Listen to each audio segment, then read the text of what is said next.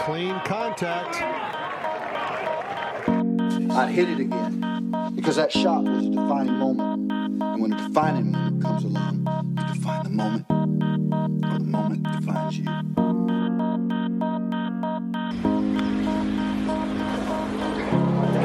Well, here it comes.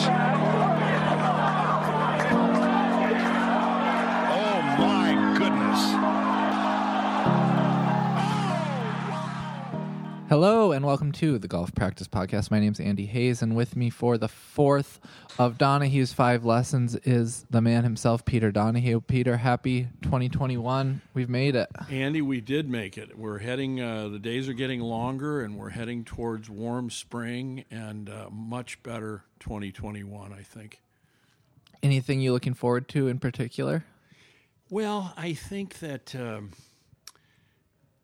Yes, I guess what I'm looking forward to is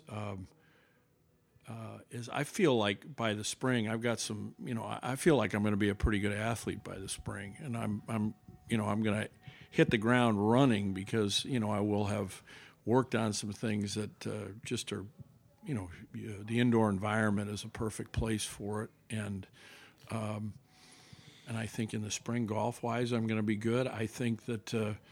I think things are going to be looking up for everybody, as we move towards health and opening up and that kind of thing. We know that the outdoor season, we can be open and going and having fun. It's just this indoor season that we're still going to, have to be creative to keep our sanity. Yeah. Well, we're almost only a few more months. We're almost there. Yeah, we are. Well, all right. Look, your fourth lesson is... find the sweet spot. Yeah, and the sweet spot is a very common term in golf. We all know it. It's the feeling of the sweet spot on the golf club is one of the greatest experiences in the game. To hit something dead solid perfect, and instead of feeling all those vibrations down there from off center hits, you all of a sudden really flush one, and you feel how this comes up the shaft into your arms, and it's a feeling of excellence, and I think that ball striking the ball solidly, and then being able to do creative things with it, is one of the great experiences in golf. So that's the first thing that it means to me. Go on. Yeah, go on. All right. The second sweet spot is really, when you're targeting, and this morning I was practicing before we started the podcast, and, I was aiming towards the squares and the edges and the ropes, against the back wall of what I call the cube, or we call the driving range here. And, just picking up on, the idea of taking dead aim at things, and I was starting to, first of all, I started aiming at squares and just hitting them through the windows, and just finding that with my golf club was an interesting process, because the first ones went off to the left, and, then I sclaffed a few to the right, and then I finally found that. But it was when I started aiming at the corners and aiming at just the ropes, that I started to really have fun with it, and tracking the misses. Like if you were looking at a bullseye in a pistol shooting range or anything else, there's a vertical and there's a horizontal, and the joining of those two lines is dead solid perfect as far as the sweet spot. And it was a fun experience to find that, and to be able to accomplish it, and just the process of how one does that, the difference between trying really hard and trying not hardly at all, is a sweet spot. And finally, I think that the sweet spot in practice or play, as we've talked about before, is measured by how much experience and enjoyment you have in the performing part of it, the learning part of it, and the fun part of it. I read I read today that if you Google like golf instruction or information about golf, on Google pops up like 300 million, results or articles, and then if you Google information about rocket science, it's like 90 million results. So like way fewer than golf. So I feel that there are a lot of people who are looking to find the sweet spot and like chase that feeling, and to whatever extent they are.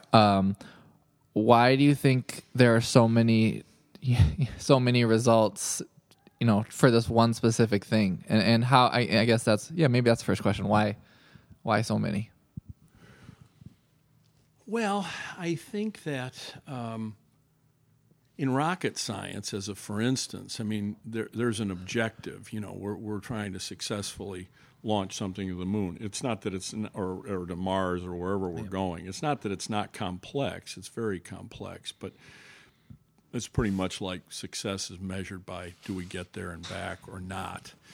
But in golf, there's all kinds of there's all the stories of all the people in the naked city. There's millions of stories about what people are chasing because they're trying to win the prize, and the prize could be as it was for the knights. It could be the fair maiden or some sort of trophy, or it could be something much more. It could be all the extrinsic things. You could be the U.S. Open champion. You could be your club champion. You could be all that. But then there's also all the intrinsic things that one gets from it. So I read something the other day, I think it was Oliver Wendell Holmes, that said, it's not so much what you get at the end of your journey. It's what you become by the end of your journey. And so, I think that there's everything from being cosmetically beautiful, because I've known plenty of people over the years that just want to look great. They want to have a great looking golf swing, and you can tell because when they see themselves on video, it's the only thing they care about. Yeah. Yeah. Well, I don't like that move that I make dipping going through or something, and it's basically it doesn't matter to them that it might be really functional. They don't like the look of it, So there's the appearance of things, and then there's the substance of things. Yeah, so much to it. So for people who are, let's make it just about maybe like the swing itself, who are looking to get better, who are looking to find the sweet spot more often. For a beginner golfer, let's just imagine they're Googling how to get better at golf. There's going to be tons of different things that pop up, or millions of, maybe not millions, but tons of different books written by famous instructors who all kind of have their own methods. What are some methods of instruction and training for this that you've seen are maybe unhelpful, and then what should people do kind of instead, according to you? You mean to strike the ball solidly? Yeah, like what's the best way to go about it? Should I, get Hank Haney's book and follow all of his positions? And I'm leading you with this question, but yeah. Well, I think that the very first thing that one can do is you can just get a stick bat or a broom handle and swing it to hit something as big as a soccer ball, and if you observe where your misses are, if you're hitting the ground before the ball, well then the fastest way to find the middle ground experientially is by swinging and intentionally trying to hit the ground ahead of it. So wherever you notice that your miss, go to the opposite side of that miss. What other examples of this are, like, as it gets to better and better players, what would you say? So first thing you have, like, you're hitting either the ground or you're missing the ground. Okay, say someone can hit, now they have good contact. What comes next? Then I think that they would start to hit off of compromised balance positions. They would start to hit off one leg, and struggle through the challenges of how you create a swing motion and stay balanced over something as precarious as one leg. I think that experience of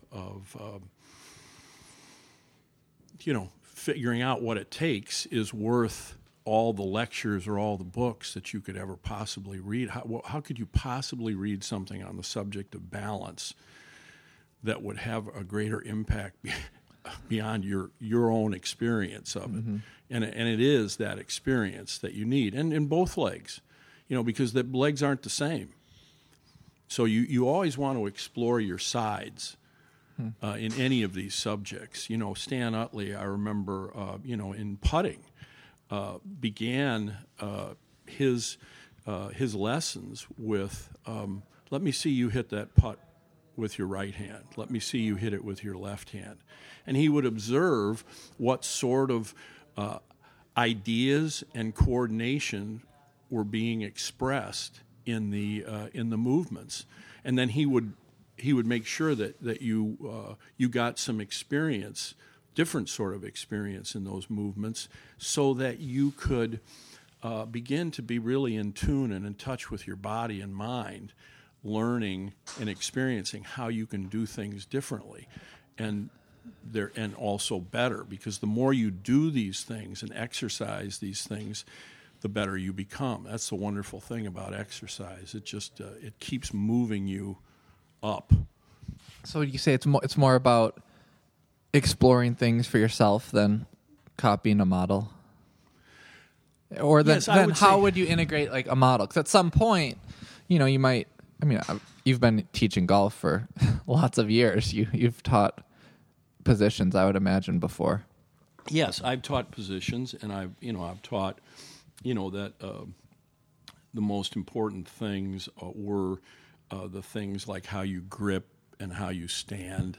And I think those things are important, but you can go immediately to orthodoxy and start teaching somebody a pattern motion that we can find. I mean, the U.S. Kids offers, their model of things, and you can follow it along in their book, and it starts with gripping with the thumbs down the shaft, and and standing in a certain way that the arms are in a V shape and then a Y shape with the shaft on the end, and the ball is in the center, and the feet are about shoulder width apart, and you can start with these things, but you can also just start with, hey, let's hit it and see how you hit it. Where are your feet? Where are they way behind the ball? Are they way far away from the ball? Let's look at that. And most of the time, of course, we don't look at it. We don't know. We couldn't. If somebody asked us how we do what we do, you have a hell of a time trying to describe it, because we don't know. We just do what we do. Like, what do you mean? Well, how do you hit it? Well, I just hit it. I want something, I do it, I just do it. I don't know how I do it. Do your hips move before your arms in the downswing? I don't know. Oh. But you want to throw a wrench in somebody's business, ask them to pay attention to that if they've never paid attention to it before. There's a learning curve involved in it, but the process of starting to reveal to people movement and their movement doesn't need to be complex. It can need. It's like Simon Says. Simon Says stand on one leg. Simon Says feel the weight from your toe to heel. Simon Says feel the weight from side to side. And then you just ask questions going from there, like, well, what's your weight doing? Does it favor the outside or the inside? Does it go this way or that way? And So would you say that, I mean, it's not U.S. Kids the only one who does this, and they even probably offer more flexibility in this than others of, like, teaching. If you have someone focusing, on getting the grip right, and you just keep hammering it over their head, that if that person is now playing golf by, like, thinking the way to hit a shot is by having a good grip, and then now they, like, can't hit it that well. Is that where, like, some interference would come in? Well, I think when things do become, interference, is it wrong to, to have people take a specific form and learn from that form? Because all exercise is based on things about form that really have to do with function. So how do you lead somebody into that? Do you just dictate to them that this is the way the V of the thumbs goes on the shaft, or this is the way the shaft is held in the palm, and just dictate that to them so that they can figure it out on their own? I mean, that's the way I was taught to play golf. I was taught to learn certain strict forms, that at hip high, the toe, when you swung back, the toe was up in the air, and when you swung through, the toe was up in the air. Now, those were two, like, benchmarks that I could easily see, and was that a bad thing to swing that way rather than to just have me, swing back and forth like a tail wagging, and or start me off with slap shots with a hockey stick so that I started to feel the square position, of the big face club, and started to learn that, that was the prerequisite, was to come through and hit the ball straight. So what would the face have to look like? What's better? I think it really depends, I think, upon the sense of if some people come in and are already experienced and somewhat skillful at swinging a club, there's certain things that, as a matter of where I think it was Jim Hardy who we watched him recently in one of our coaching meetings, and Hardy said, better athletes don't need, can get away without what we would call orthodoxy in their form, because they intuitively understand, the key aspects of things. But lesser athletes, and that includes inexperienced athletes, need a form, to follow, to give them some sort of a structure and reliability. So specifically, having them find their way to a grip that, I prefer that one thumb goes on one side and one thumb goes on the other side. Mm-hmm. I like that better than ever starting with your thumb down the shaft. Sure. But in order to do that, you have to provide the student with some exercises or some games where they would use that whipping action or explore the idea of gripping something with the thumb opposed to the fingers, mm-hmm. not on the same side.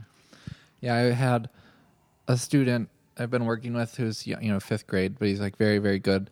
Not because of me, but because he started good before he saw me. But we, like, started to work on, like, club face, control, be able to hit it to the right, be able to close it. And on TrackMan, it's like, okay, so look, that number's +5, so that means, it's open. Okay, the next one's, -2, that means closed. And so now they're starting to think through, okay, open, closed.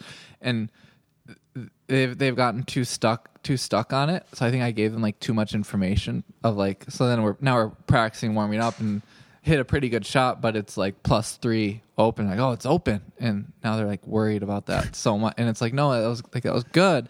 And then we try to like control it. It's like, okay, by going on TrackMan, like having some trouble controlling it and making it open, closed, whatever. It's like too much thoughts in the head. So when we like the next lesson went to the driving range, our cube here, and I just have them from the same spot with their feet in the same place, hit it to, high left, high middle, high right, and they can do it excellent. Low left, low middle, low right, like a very, very, very advanced thing to do that they can do like no problem when it's just hit that thing. But when it becomes like TrackMan is telling me all these things about angle of attack and everything, it messed them up a little bit. Well, it's and that's the art.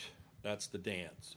That's the art. That's the dance that you have to learn to do with yourself as a student. Mm-hmm. That's the sweet spot. And then with your students, the same thing, because you had an intention with the TrackMan. You thought, there's a good chance that there's a cool game in here. Mm-hmm. And the only time you know whether it is a good game is when you see how your student reacts to it. Mm-hmm. And then you dance. Yeah. Because I know that there was a young man, some years back that one of our coaches had who the young man was autistic, and he was a challenge for a lot of our instructors to work with. And but this one instructor asked him some questions and learned that this young man just is fascinated with mathematical things, with geometry and with numbers. And so he would have been your ideal student the other day, because he would have jumped right into his interest and played with that fully. But your guy got too much. He was overloaded, worrisome, and so he wasn't in the sweet spot of experience that Csikszentmihalyi refers to as flow or optimal experience, because the task he saw as being too great for the skill bag that he had. And so you were better taking him. And this is where I've gone myself, is like, I don't take pictures of myself hardly ever anymore, because I want to rely on the proprioceptions and the kinematic perceptions that I have, and then I want to see where the ball goes. And so you mean less about like video and stuff? Less technical stuff. Yeah. My sweet spot is where you took your student the other day, into exploring with things, to this, to that. Yeah. I mean, that's Michael Hebron says the same thing, that video is not, it doesn't create trying to match something perfectly isn't that helpful, over a long period of time. No, it's just, the problems that you run into, or that, I've run into over the years, is when, the students become fascinated with that stuff and feel that the game is to match the screen, and then you can't get them away from it, because that becomes the thing that they secretly want all the time. And if what they're looking for is to look good, then sure.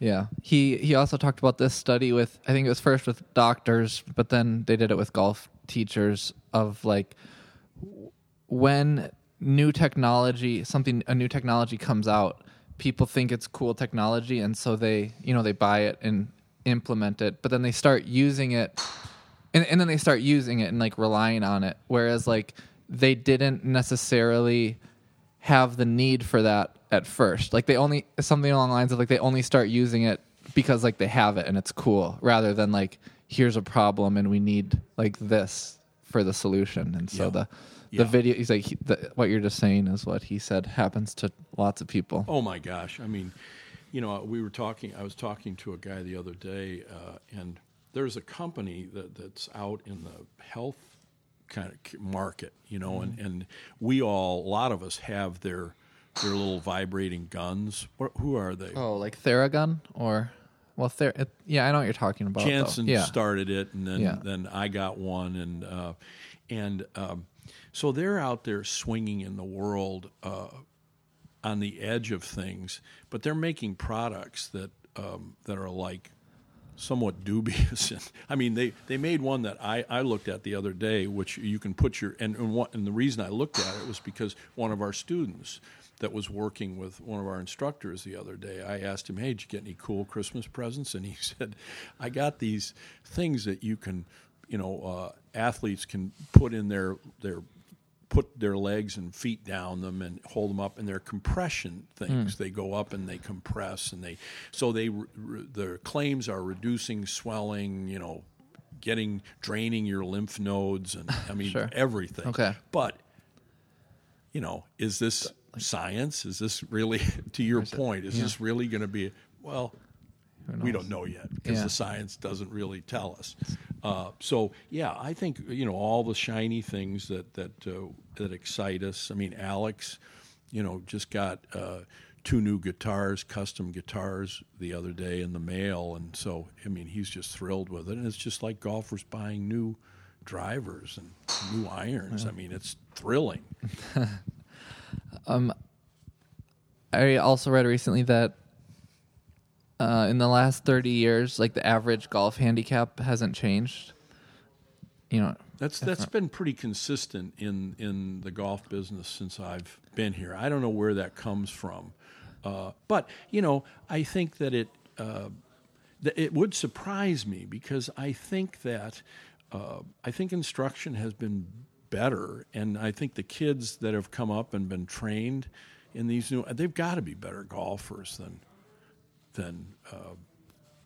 let's say the generation that I grew up in. There's more good athletes and there's more better instruction, I think. So I don't know how that gets measured, but it's interesting. And it doesn't surprise me from the standpoint of, well, how many people do you know that do something that makes significant lasting change in the way they behave in their lives? Yeah, who lives that deliberately? No. I mean, I know some people because some of the people, come here. How many people really want to commit to getting better at some discipline, some sport? They come to places like ours, so we know who they are, but there's not that, they're not filling the world yet. Yeah, you would, I guess, especially in the last, even last 10 to 20 years of like new drivers that have been invented, like launch monitors, TrackMan become much more, widely used. Yeah, it was surprising when I read it recently too, because it would make sense from like 1950 to 1970 that it stayed, for whatever reason, didn't change a whole lot, but it seems like there have been so many new things that it's like, wow, it's going to make learning golf a lot easier. And I guess maybe I'm getting at is like, is there something, maybe as we're talking about, maybe it's people have relied, as new technology has come, people have maybe relied too much on it, like trying to find the perfect swing on video that actually hasn't helped them get better. Yeah, I think that, I would say the sweet spot as far as like optimal experience is concerned regards challenge and struggle. The problem is that we few of us embrace struggle and the value of it. That really is the key to having optimal experiences, which mean experiences where we feel more energized and more engaged than we do in our normal, what we would call normal life. To be able to have those experiences, the only way to do it is through struggle, is through taking on a challenge that's right there in your sweet spot. It's going to require all of your skills to accomplish it, but you can accomplish it. And from my standpoint, that means that you're leading yourself on in the games that you're playing in your practice.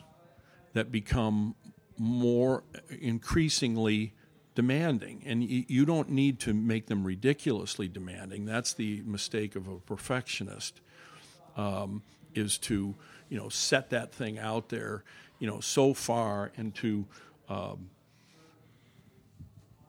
it doesn't mean that it can't be out there a long way, but your reaction to missing it, or your discouragement level because you can only do it one time in 100, is like, well, you need to make that. If that discourages you, then you need to make that target big enough that you can do it enough times that you'll be energized by it. Mm-hmm. And that's what, TrackMan's just come out with a new bullseye software. And that's the notion, is like, hey, if you can hit the squirrel's eye at 100 yards, then fine. But, Yes. something as big as a basketball would be pretty good too. I played that game because you guys sent us, or Chris sent us it's like there's a new game on TrackMan, and it's like a target. There's a bullseye on a green, and so we play, and I did it last night in a lesson, and we chose one of the courses, and it was called, I can't remember what the name, it's a fictional course, and then it loads up, so it's like a black screen for a bit, and then it comes up, and it's literally a Wild West setting. We're in a saloon. There's dust. There's tumbleweeds going by, and a train circling the target. And my student was like, "Why is there a train?" I said, "I don't know, but it's a lot of fun." So were you trying to hit it through the boxcar door? No, that would have. So, we should turn this podcast off and patent that idea ourselves. But don't let TrackMan listen to this. But that would be also a good game. Good game to play. Okay, Pete, anything else? Sweet spot. I guess I have a question that I wrote down. I think this was from a previous podcast, but it's still here in my notes. We might as well ask it here anyway. I listened to, it was either a podcast or a video of David McClay Kidd, who, the golf course architect who did Bandon Dunes. And he was talking about Bandon Dunes, and he said that lots of pros, or he had this call from a professional player who said he didn't like the course, and he's like, "Why didn't you like it?" And he's like, "Well, I didn't."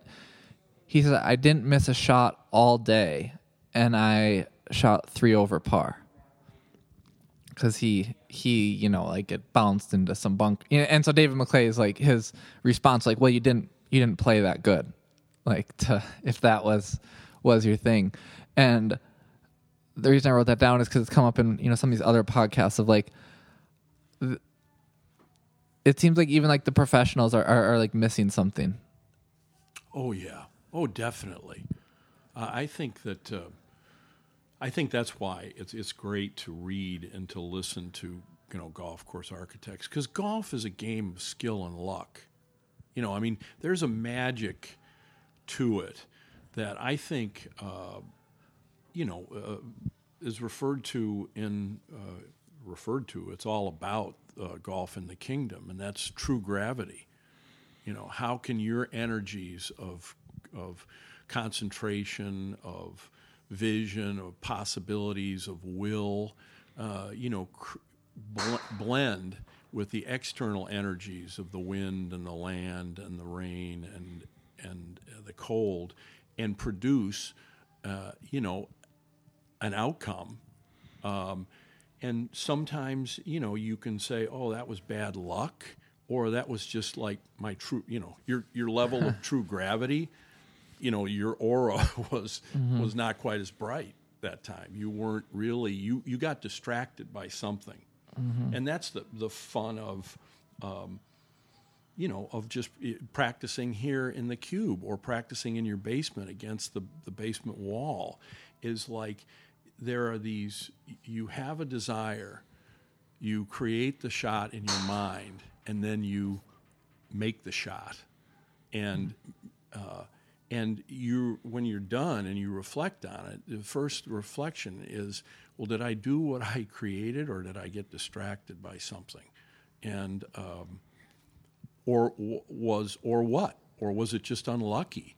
I hit the thing, I hit where I wanted to, but I didn't have enough information about the target. Mm-hmm.